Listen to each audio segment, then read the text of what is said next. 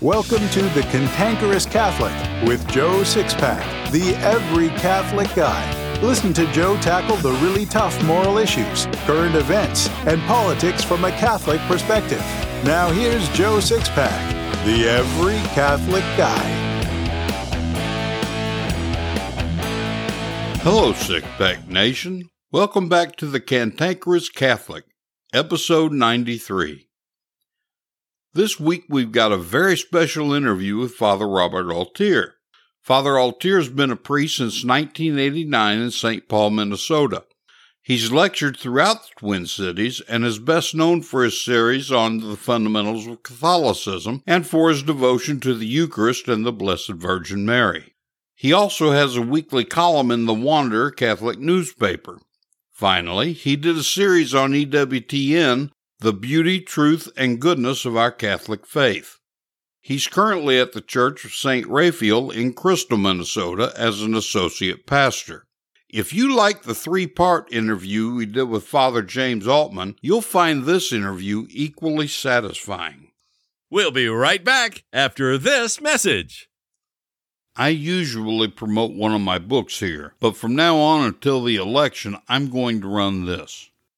I have absolutely no doubt that President Trump will win re-election in a landslide victory on November the 3rd. However, and I pray I'm wrong, on November 4th we'll see a level of violence that hasn't been seen in America since the Civil War in 1861. Certainly we need to pray for God's mercy and protection, but we must also prepare. I'm begging you to spend the month of October building up your food reserves. If I'm right about the violence, it may be weeks before you'll be able to shop for any essentials, especially food.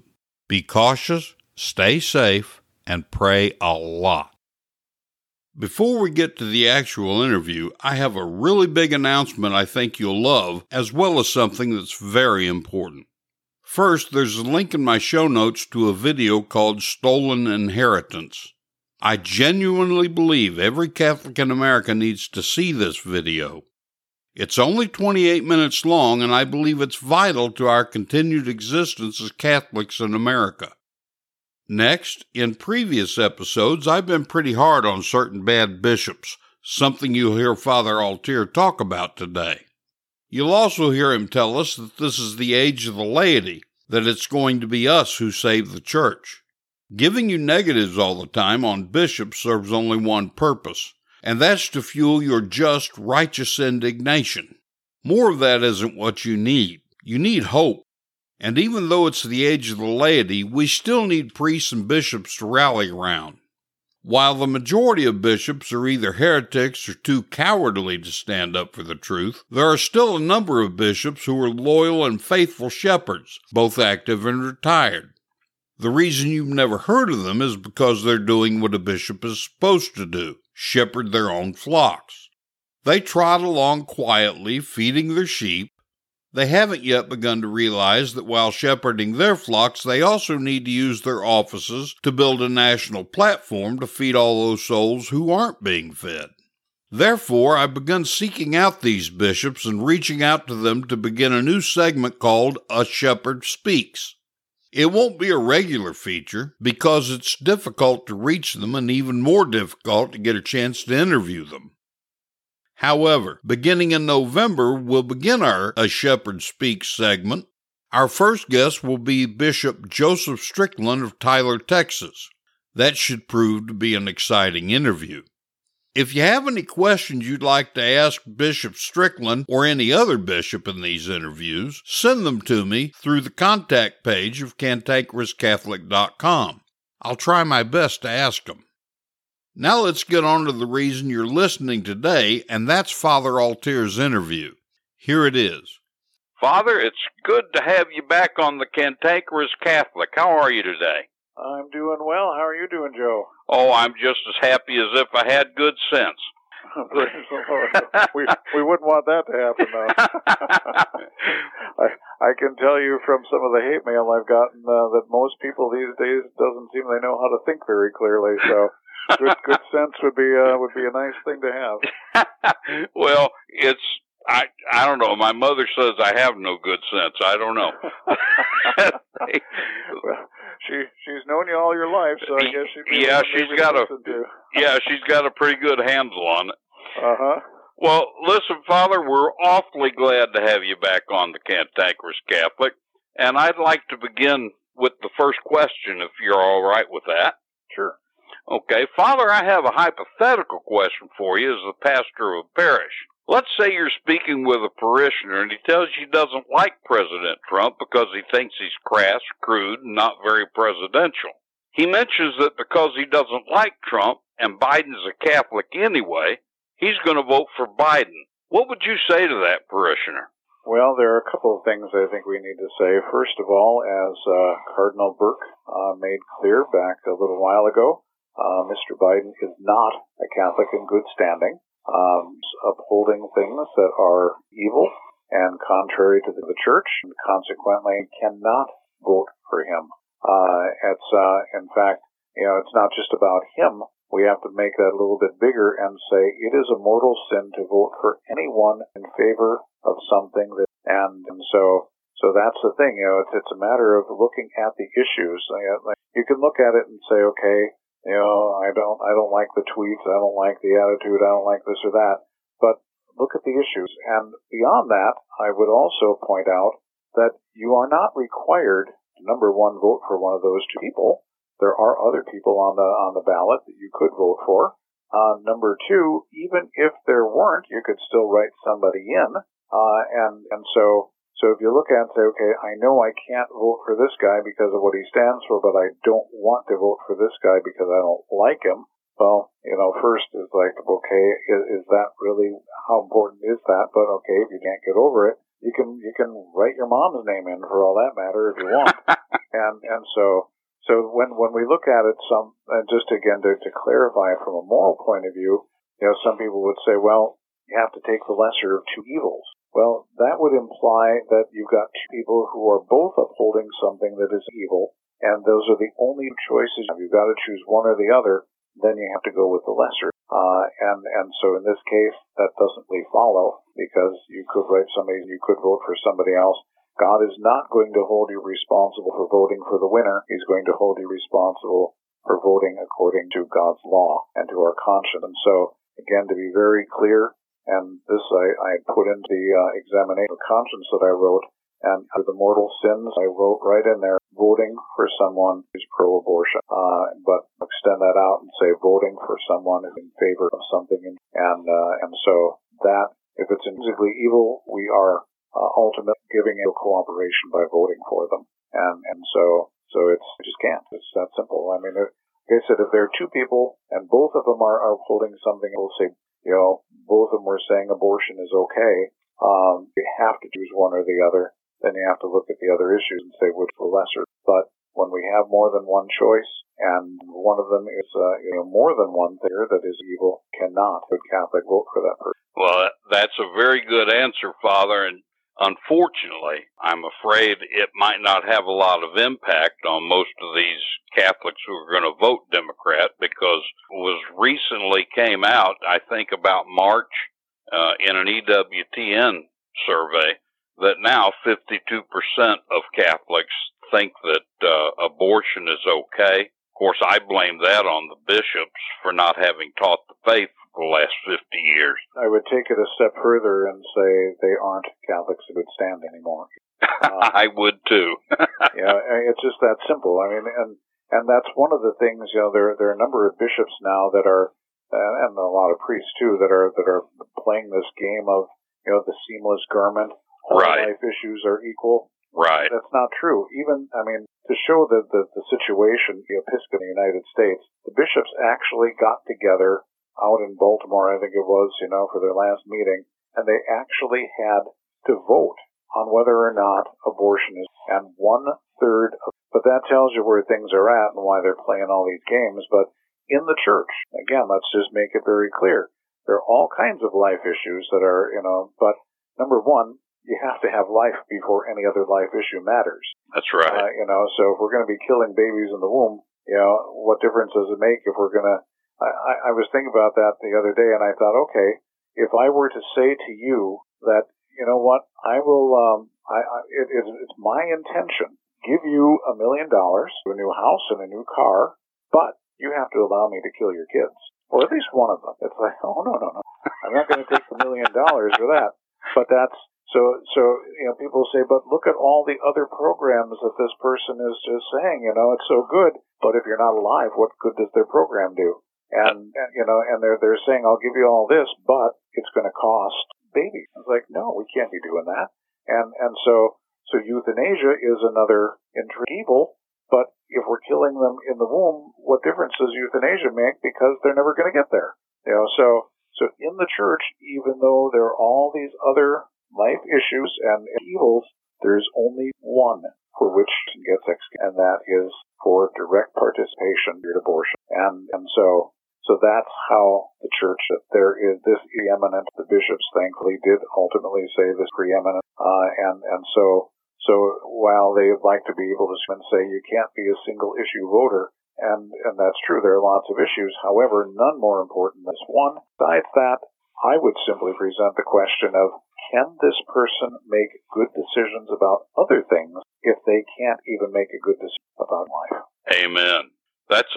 Father, that's a very good analogy and great reasoning. Hopefully, because there is a Roe v. Wade case headed toward the Supreme Court, hopefully, maybe with Amy Coney Barrett on the court, we'll finally get to see it overturned.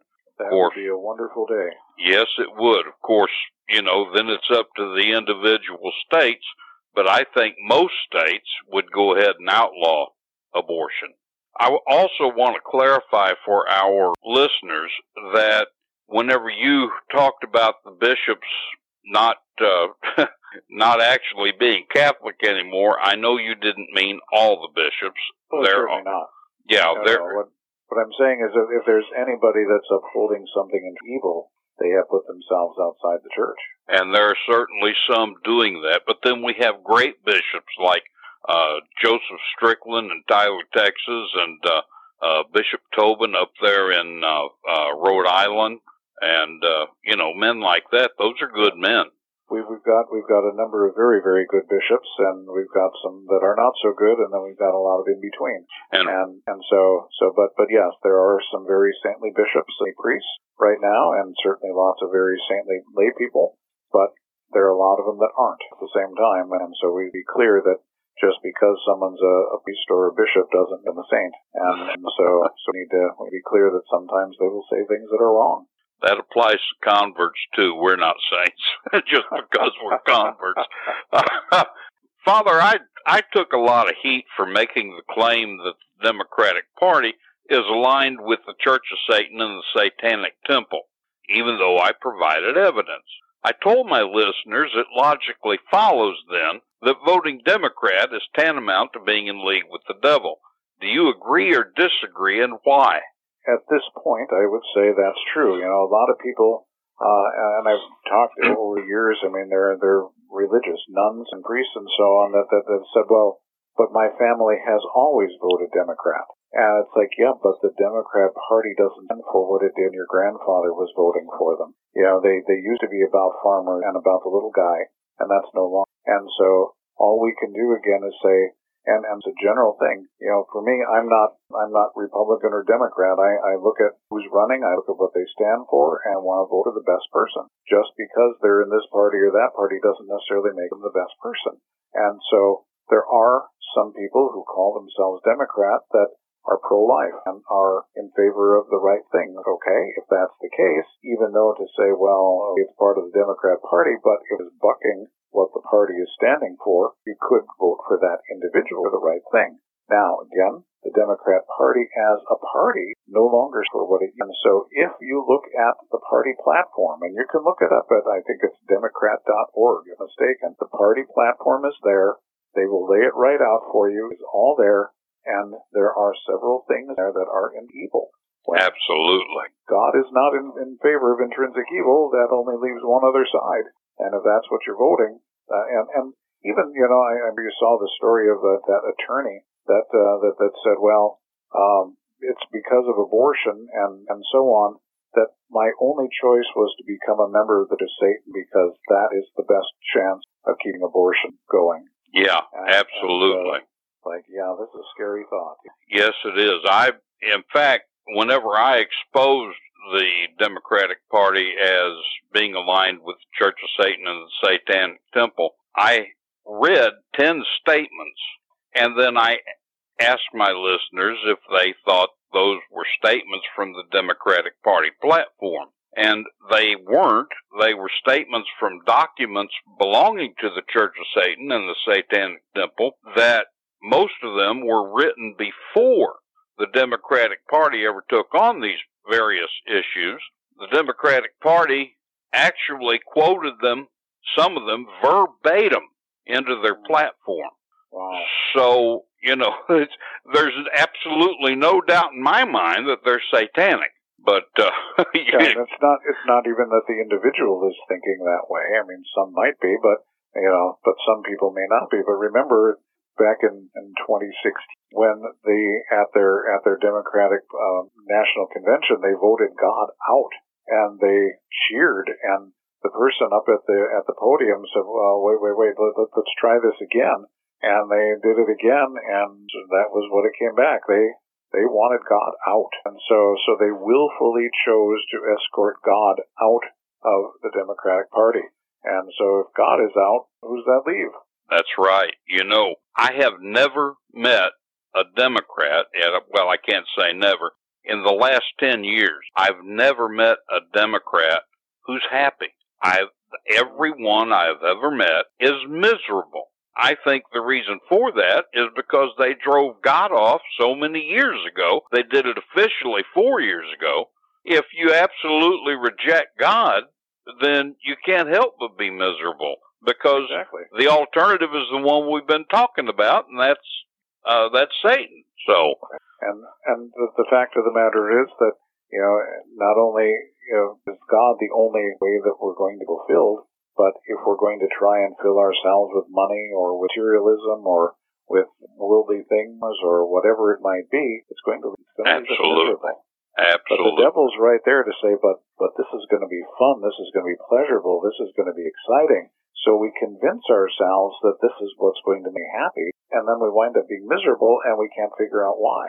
Yeah. Because it's not God. I saw a documentary on Saul Alinsky the other day from EWTN, and he had said, they quoted him as saying that if he thought there was an afterlife and he had a choice between heaven and hell, he would choose hell.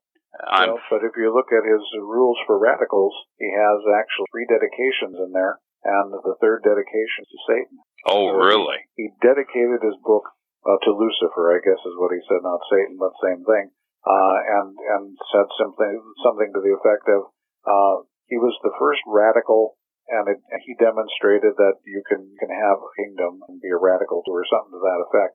But the dedication of his book, Rules for Radicals, which, by the way, is exactly what, if you look back over what happened with the Obama administration, now if you look at what's going on with the rioting and all these sorts of things, this is taken right out of for radicals and right out of Marx as well. But so if you want to look it up, Saul Alinsky's Rule for Radicals, it's a small little book. I think it's 100 pages, but it's the outline of what it is the books are doing, and but look right at the first page, at the dedication page. It's dedicated to. Frankly, Father, I've never read Rules for Radicals, primarily because I've been afraid to.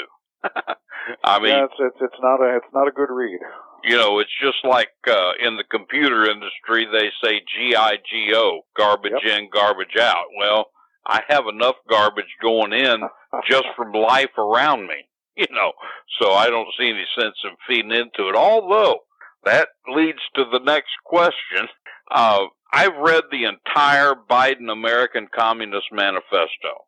They don't call it that, but I most certainly do. Have you read it? I have not. Okay.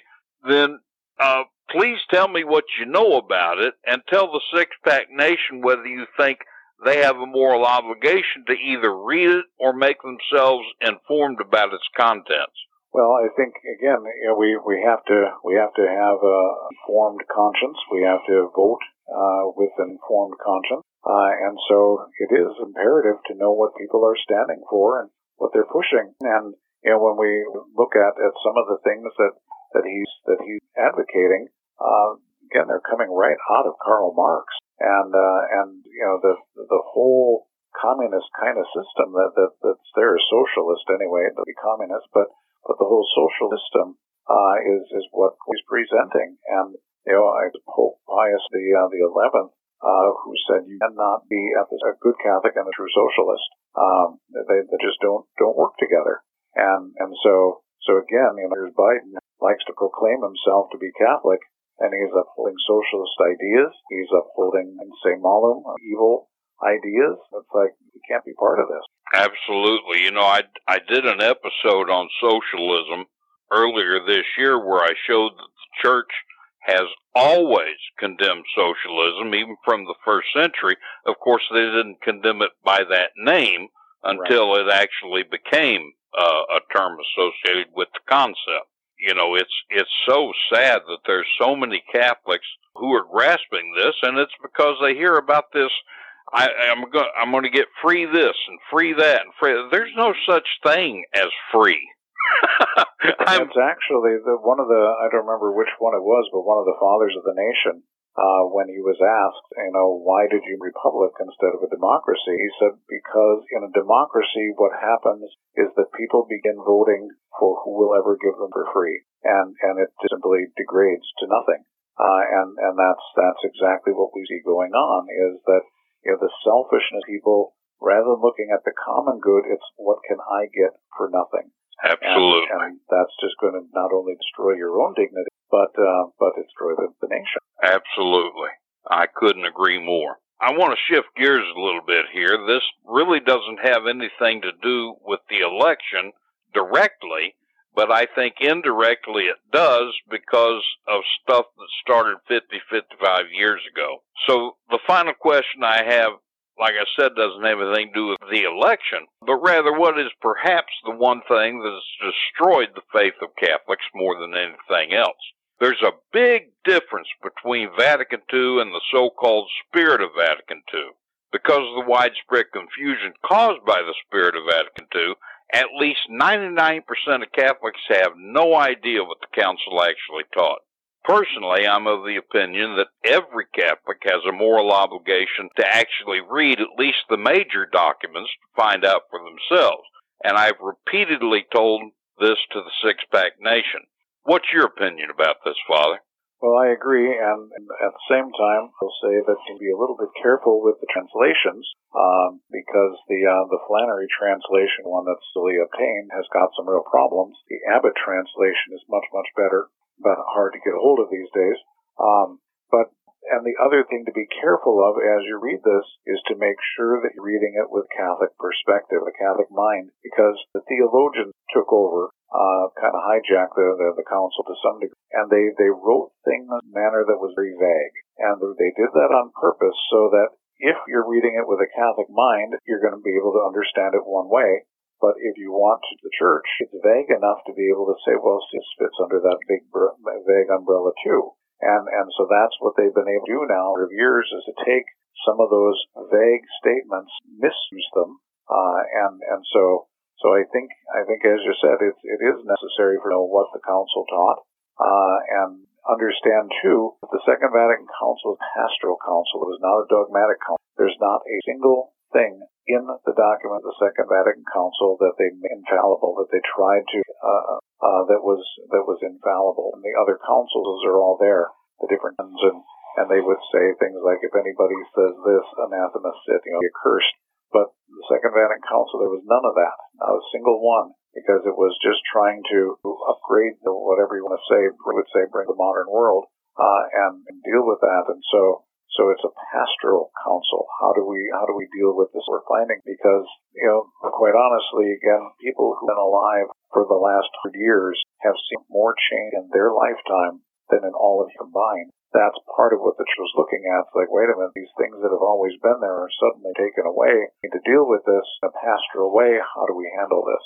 And so, but then what happened, I can tell you this from when I was in the seminary. So we went through 4 years of seminary. I read one document. Oh, my word. For class. I mean, I certainly read all the documents, but as far as what was being assigned, we read one document, and that was the document De Verbum Scripture. Other than that, everything was about Vatican II. You know, this is what Vatican II said. This is what Vatican II wants. This is what Vatican II says. Where does it say that?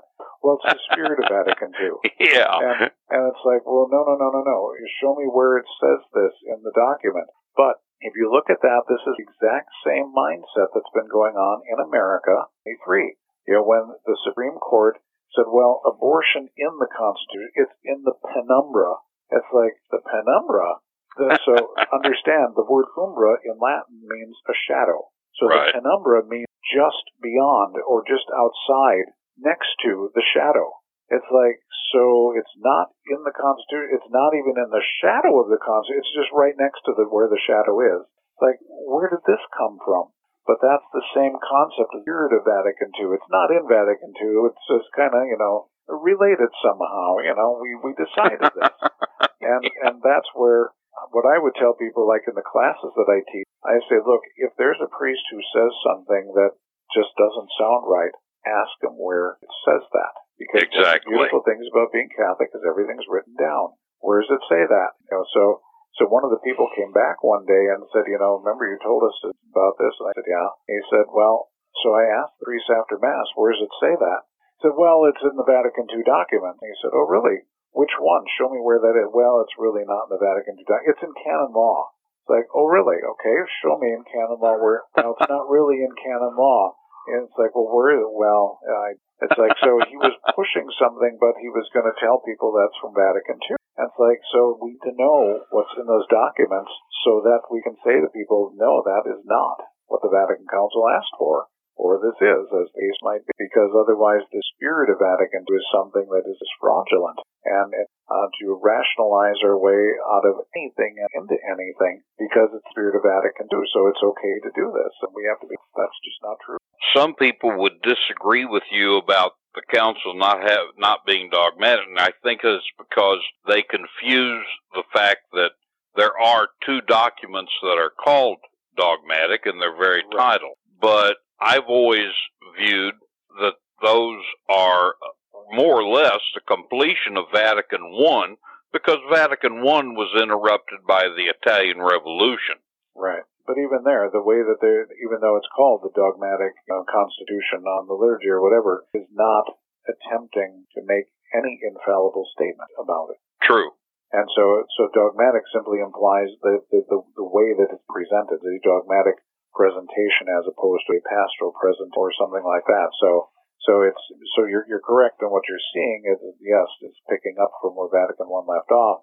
But even if you look at Vatican I, there are canons that are there, that defines the infallibility of the Pope. And if anyone says that the Bishop of Rome is not infallible, let him be anathema. Let him be anathema. And so even in those dogmatic documents, constant such of Vatican II, there is nothing like that at all. And in fact, the Pope made very clear, Pope Paul, that there are no infallible statements. I mean, there are lots of things in the documents that are infallible, but not stated infallible things. So the things the Church has taught before that are infallible. But in this case, there's nothing that was dogmatically defined. Very true. Father, you're a great teacher, and so I'm just going to throw this out there. I think the people would greatly benefit, and I'm sure Six Pack Nation would agree. I think the people would greatly benefit from a course, maybe, that you could author regarding Vatican II. I mean, I honestly think it would help to relieve a lot of confusion. I'm just throwing that out there. Well, and yeah, that's a possibility. What is out there right now, if somebody wants it, there's a course that I teach on the fundamentals of Catholicism. They've been playing it on EWN for the last years, but you can get it through Catholic Parents Online. It's 60 half-hour programs, and so it's all on DVD. Or I think now they can download some lives, whatever they call that now. But anyway, those are all there. And it goes through the basics of the faith, not through Vatican per se, but here's what is Catholics, and it's the general basics that every Catholic ought to have, and a lot of information that comes awful fast, but it's pretty solid stuff. Yeah, I have gotten to the point that I really trust almost no one in the hierarchy, or that really works for the hierarchy. Right. And it all started for me. I knew Father John Hardin. He was a friend of mine, and he and I were communicating by mail. And I think this was before email. It was all snail mail then, but we were communicating about a particular topic. I learned so much from him. He's brilliant, man. Yes, he was. And the Catechism of the Catholic Church had come out in French, of course, and it had to be translated, I think, to Latin and then to English. And John Paul II had called Father Hardin home to Rome, and he told him, he said, they are trying to sabotage the catechism. I need someone I can trust on the translation thing. So he had to go to Rome at that time in order to help translate the Catechism of the Catholic Church. And I have been bothered by the hierarchy and those who work directly for the hierarchy ever since. Well, and if you remember back then, when they did finally come out with the Catechism in English, yeah, they said, "Oh, this isn't for this is for the bishops." Like, really? The bishops need a remedial catechism? That's a pretty sad statement. But yeah. but they actually didn't want the people getting their hands on it. And it's like, wait a minute, what is going on here? But that was they fought it because they just didn't want people knowing what the truth. Yeah, in fact, I remember they were saying it was for bishops and theologians, and lay people didn't need to look at it. We, just need to depend on them. Well, we've been depending on the bishops for 50-some years, and they've done nothing but betray us. Well, informed laity is, not only is that a great thing for the church, but it's a scary thing for people who are in power and not to serve. If they're being a good shepherd, they want their flock to be well formed, but if they want to be selfish, they don't want an informed laity. Yeah, the informed laity to the hierarchy, generally speaking, is like the Second Amendment to the Democrats. They're scared to death of it. Yep. And because, that's something I noticed whenever Father Altman began having his problems. There was suddenly an uprising among the laity, like they were saying, we've had it with this and we're not taking it anymore. And I think a lot of that has to do with the way Trump has kind of energized the people. Consequently, the six-pack nation seems to be building into an army, kind of an irresistible force. And I'm really hoping that, through things like interviews with you and some of the content that I cover, that, and I don't cut bishops any slack. I do good stuff on good bishops. I let bad bishops have it between the eyes. But I think the people have just said, I've had enough, and the six-pack nation is building into an army for Christ that, Bishop Sheen said that it would be us who saved the church. So, And praise God, that's what's going on, because this is the time of the laity. We need to be clear about that. I mean, yes, we as bishops, it's the time of the laity. Our Lady is doing some great work for children that are going to be raised up, and the lay people to save the church. Absolutely. And, that requires that we have to be informed. And what I see going on, I think when people heard what Father Altman had to say, they said, that's truth.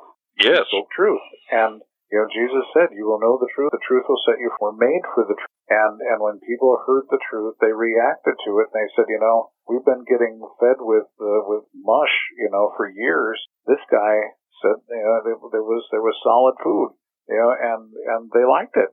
And I think that's what's going on. So programs like yours and others like it, people like Father Altman and those who are willing to stand up for it, there will always be people opposing it, but there are people that are being set free by it because they've been lied to, or the truth has been watered down in so many places that people have just gotten used to mush. now all of a sudden there's something they can sink their teeth into. They're liking it. Exactly. You know, I've seen a definite movement of the Holy Spirit here in recent months. Probably, in fact, in my case, probably 3.5, 4 months ago, I had about 40 listeners. that was all my audience was. Now we're in the tens of thousands. Oh, praise God. And I haven't spent a dime to market it because I haven't had a dime. I'm a poor man. But, you know, it tells me that the people are just really hungry for things and they want to grab on and go run with it. You know, what I'm especially thankful for is that my average listener is between 18 and 34, 53% male. And that's what we're lacking most in the church among the laity right now. Right. And we need, what we really need more than anything is men. Absolutely. Amen. Thank you for that, Father. That's the hope that we have is, you know, if men will stand up and be men, you know, things will come back into order. But we've got everything backwards. We've got women trying to be men and men trying to be women, and it's gross and nobody's happy about it. It's time to stand up and say, no, I'm a Catholic man, and we need to be men. Yeah, absolutely. I did a episode on toxic masculinity. Father, I'm a toxic male, and I think every man should take it as a compliment when he's told that. Well, yeah, they mean it that way, absolutely. Well, listen, Father, is there anything that you'd like to say to the Six Pack Nation on a whole? Well, I think the main thing is maintain your prayer, and when we, like you said, we're talking to primarily as men, we have our Lord Jesus. He showed us what it means. He did not back down when it came to the truth. He was willing to die for them. And we have St. John the Baptist who spoke up. He didn't back down. He died. And we have all these saints that have lived and are there. Again, I remember in seminary there was a professor who at one time said, be a priest, but I would extend that out to the lay people as well. To be a priest is Christian, gentle in every sense of both of those words. Amen. So we don't need macho guys, we need men, gentle men. Amen. They have to be men, and they have to be Christian gentlemen, Catholic gentlemen. So we need to be rooted in the truth, be clear, and to stand for that truth, and to do what men are supposed to do, not only provide, but protect. You know, and there are lots of people that get upset if you talk about protecting and so on, but that's what we're supposed to do. And not because women are strong enough by themselves, but because for a woman to be the wife and mother, that will be vulnerable. To be vulnerable, otherwise she has to do the protecting, be vulnerable. Amen. So it's incumbent on us as men, do our part, and be able to stand up and say a man is head of the household, decisive, a man clear, a man protective, and that's again when we look at Jesus, the Good Shepherd, that's exactly the shepherd who will lay down his life and will not back down. And so I can only encourage your listeners, again, just really be in prayer, be united with Jesus, and as you become more and more conformed to Jesus, you will also then become more and more conformed to who God created, Catholic. Amen. And I would add to that, Father, since at least 95% of Catholics don't know the faith, that they should learn the faith and learn it well, because you can't practice what you don't know. Exactly. So yep, and there are some good things, the catechism, you know, but good courses and things that people can take or look at online or whatever it may be and learn the faith. Absolutely. Father, before we let you go, would you please give the Six Pack Nation your blessing? Absolutely. Commending all of you to the heart of the Sacred Heart Intercession of St. Joseph, protection of St. Michael, the guidance of your guardian intercession, your patron saints, the blessing of Almighty God, the Father, the Son, and the Holy Spirit upon you. Amen. Thank you, Father. You know, I really appreciate you being here to talk to the Six Pack Nation, and I look so forward to having you with us again in the near future. Well, God bless you. Thanks so much, Joe. Okay, thanks a lot, Father. We'll talk to you again. We'll look forward to that. Okay, Six Pack Nation, in several ways, Father's given us instructions and our marching orders. We'll be having Father Altier back in November, and I hope you tune in to hear him again then. In the meantime, go to cantankerouscatholic.com and leave your comments about this episode in my show notes.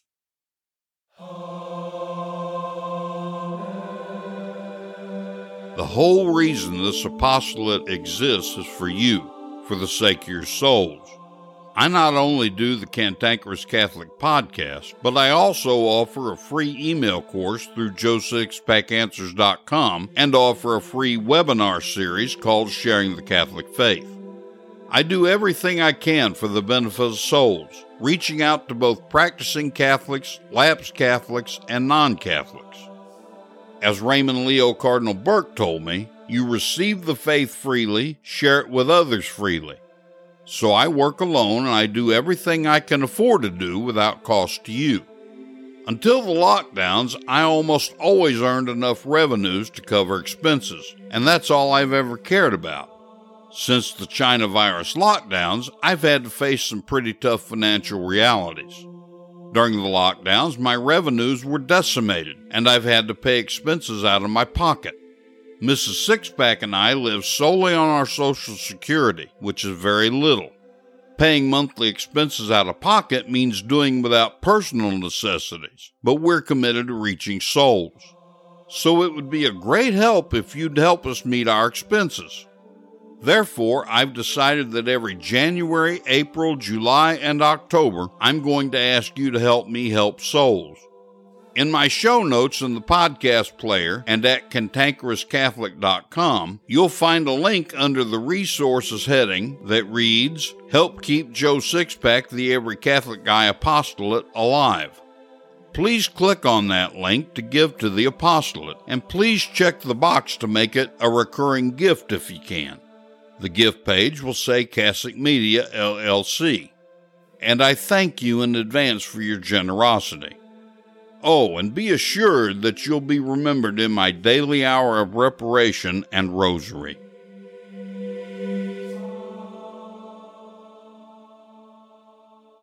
Joe Sixpack, the Every Catholic Guy, wants to make sure you're informed about all the Catholic news you need to know. Here's Joe Sixpack's top 5 Catholic news picks for this episode. Catholic news pick number 5. Hats off to Catholic World Report. The Diocese of Brooklyn is suing the state of New York over a new order that restricts some indoor masses in New York City to just 10 people. Let the fight begin! You can read the whole story by clicking the link in my show notes. Catholic news pick number 4. Hats off to the Diocese of Kansas City, St. Joseph. Bishop James Johnston issued a pastoral letter to the Diocese of Kansas City, St. Joseph, urging Catholics to back candidates who will, quote, protect the right to life, end quote. Bishop Johnston stated, quote, I encourage you to study prayerfully the political platforms of the parties. Each party clearly states their position on critical life issues such as abortion, destructive research on human embryos, euthanasia and assisted suicide, and the appointment of judges and Supreme Court justices and conscience rights, end quote. That's what I'm talking about! You can read the whole story by clicking the link in my show notes. Catholic news pick number 3. Hats off to the Daily Wire. President Trump announced that he will be moving to immediately overturn an order that was reportedly given to change the official ethos and creed statements of the U.S. Navy SEALs and Navy Special Warfare combatant craft crewmen to remove certain words in order to make it gender neutral. Hip, hip, hooray! You can read the whole story by clicking the link in my show notes. Catholic news pick number 2. Hats off to Breitbart News. Whether Donald Trump is reelected or ousted as President of the United States will have a generational impact on whether America or China is the dominant power on the world stage, Cardinal Gerhard Mueller told Breitbart News in an interview. Oh, no! You can read the whole story by clicking the link in my show notes. Catholic news pick number 1. Hats off to National Catholic Register. As California continues a 12-person limit on outdoor mass attendance due to the coronavirus, the Archbishop of San Francisco expands his reach, making a very special day for Mother Teresa's Missionaries of Charity. I like that! You can read the whole story by clicking the link in my show notes. Catholicism 101 is the segment where Joe Sixpack, the Every Catholic Guy, gives you little thumbnail lessons to help you better learn and understand the Catholic faith. Here's this week's Catholicism 101. God exists as a triune being. He's one and the same God in three divine persons, Father, Son, and Holy Spirit. The three persons are one yet distinct. Time, space, and dimension are boundaries of nature established for nature by the supernature, God. Therefore, he's not bound by those boundaries, but rather imposes them on us as a result of original sin. Because he's not bound by time, space, and dimension, he experiences everything in the present. You and I can recall what happened a moment ago, anticipate what may happen a moment from now, and experience the present in, well, the present. For God, though, he experiences everything from the creation of the universe to the end of the universe, all in the present. That's an interesting and perhaps even a mind-boggling concept, requiring some contemplation on our part to realize the full ramifications of it all. So we'll make a practical application of it now to help drive home the point. Because Jesus is God, the second person of the Trinity, even while on earth he knew all things. He knew them all in the present. While on the cross, he saw all the saints of the future, for example, St. Francis, St. Anthony, St. Teresa, etc., and all the evil of mankind, such as abortion, godless communism, Hitler, etc., all at the same time. As God, he saw these things and more, but as man, his suffering on the cross was increased by the future evils, while future good actually eased his suffering. Evil, which is anything contrary to the holy will of God, no matter how small, increases Christ's suffering on Calvary, and is worthy of punishment by him. Evil we commit is tantamount to spitting on Christ or ridiculing him on the cross, but we see from the gospel accounts that goodness is a consolation to him on the cross, the good thief and his mother's comforting presence. When we do good and avoid evil, we join the Blessed Virgin Mary in consoling Christ on the cross. When we commit evil, we join his tormentors at the foot of the cross, and even Satan, to make his suffering worse. The Eucharist is the very heart of our holy and ancient faith. It's for this reason that Holy Mother Church, Christ's arbiter on earth, has established certain norms pertaining to our participation in the Mass, communion, and adoration. These norms fall under both rules and moral teachings. This Catholicism 101 will be the first to examine what we do, what we fail to do, and what we should do when it comes to Mass and the Eucharist. Let's begin with attire. If you had an audience with the Holy Father, how would you dress? Would you go dressed for a picnic, or would you wear your best? Unless you're a person who lacks complete respect for yourself or the Holy Father, you'd wear your best to such an audience, of course. You wouldn't wear formal wear, such as a tuxedo or an evening gown, but neither would you wear blue jeans and a t-shirt or shorts and a halter top. You'd dress for the occasion. The Holy Father is merely a man, a very special man by all means, chosen by the Holy Spirit through the College of Cardinals to lead his church on earth, but a man nonetheless.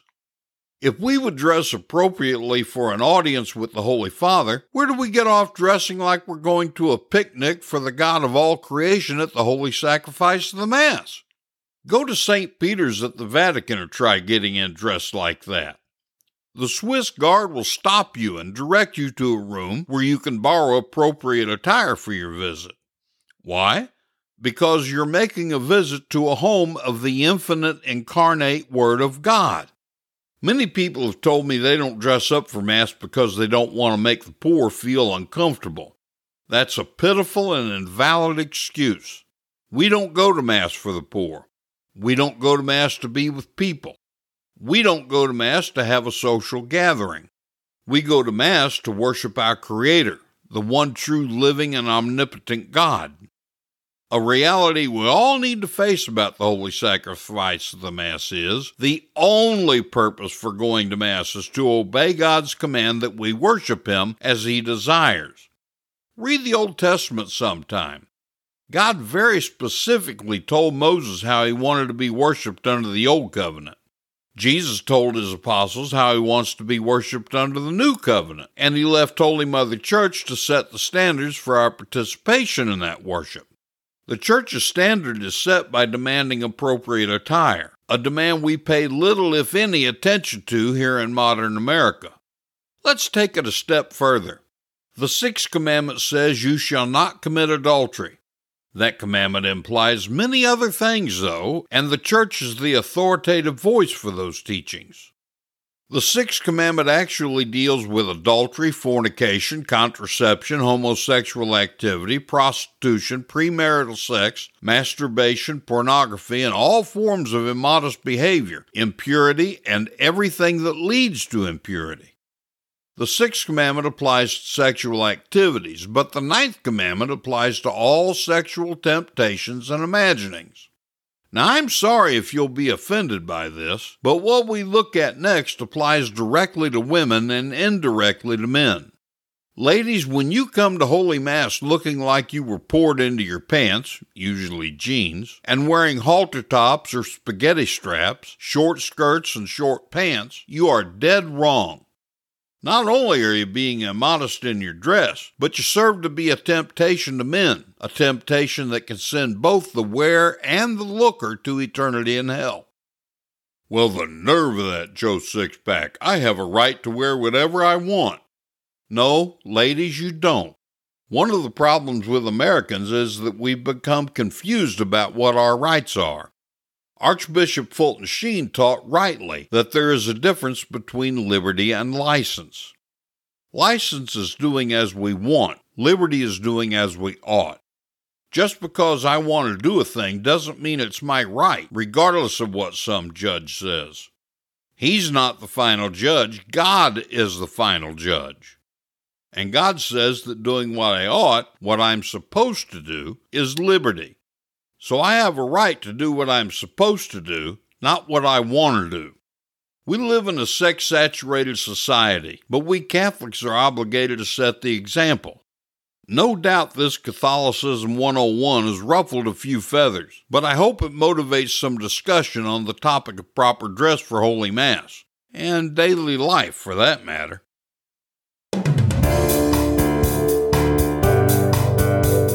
Tired of false or confusing doctrine? Want to learn or teach the Catholic faith of our fathers without dilution or compromise? Then it's time for Tradivox. Tradivox is a Catholic nonprofit working with Bishop Athanasius Schneider to restore the perennial catechism of the Catholic Church.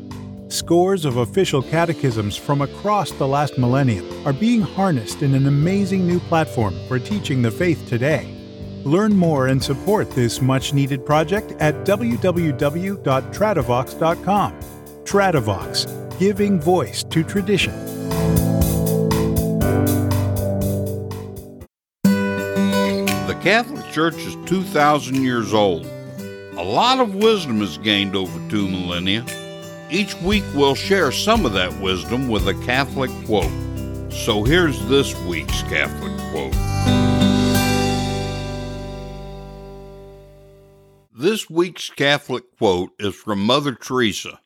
She said, "It is a poverty to decide that a child must die so that you may live as you wish." I believe a really great way to teach the faith is through stories, parables, and anecdotes. So here's today's story. When Jesus was just a little boy, his Blessed Mother took the greatest care of him. There's a legend that every night when Our Lady put the Holy Child to bed, she'd place his clean clothes and spotless sandals beside his cot. One morning she was puzzled to find his sandals and the hem of his robe dusty and spotted with mud. This happened several times, so the Blessed Mother decided to watch. The next night she saw little Jesus rise from his bed, put on his clothes, take a candle, and start down the road that went past their cottage. All night long he walked the highways of the world and looked for souls. From house to house he went seeking men's hearts, searching for souls. At dawn, his candle still flickering, he returned wearily to bed, his sandals dusty and his heart heavy because so many men had forgotten God. Jesus still lives with us in his little tabernacle home. He searches for souls to love him, but most pay little attention to him. Till the end of the world, which may be soon, he'll go about seeking souls, drawing them by the power of his grace. Never refuse him your love, because as your Savior he deserves it, and you owe it to him. Help your fellow Catholic six-packers. They need to be listening to the Cantankerous Catholic, and you can help them find it better if you leave a review at Apple Podcasts, Stitcher, Spotify, or Google Podcasts.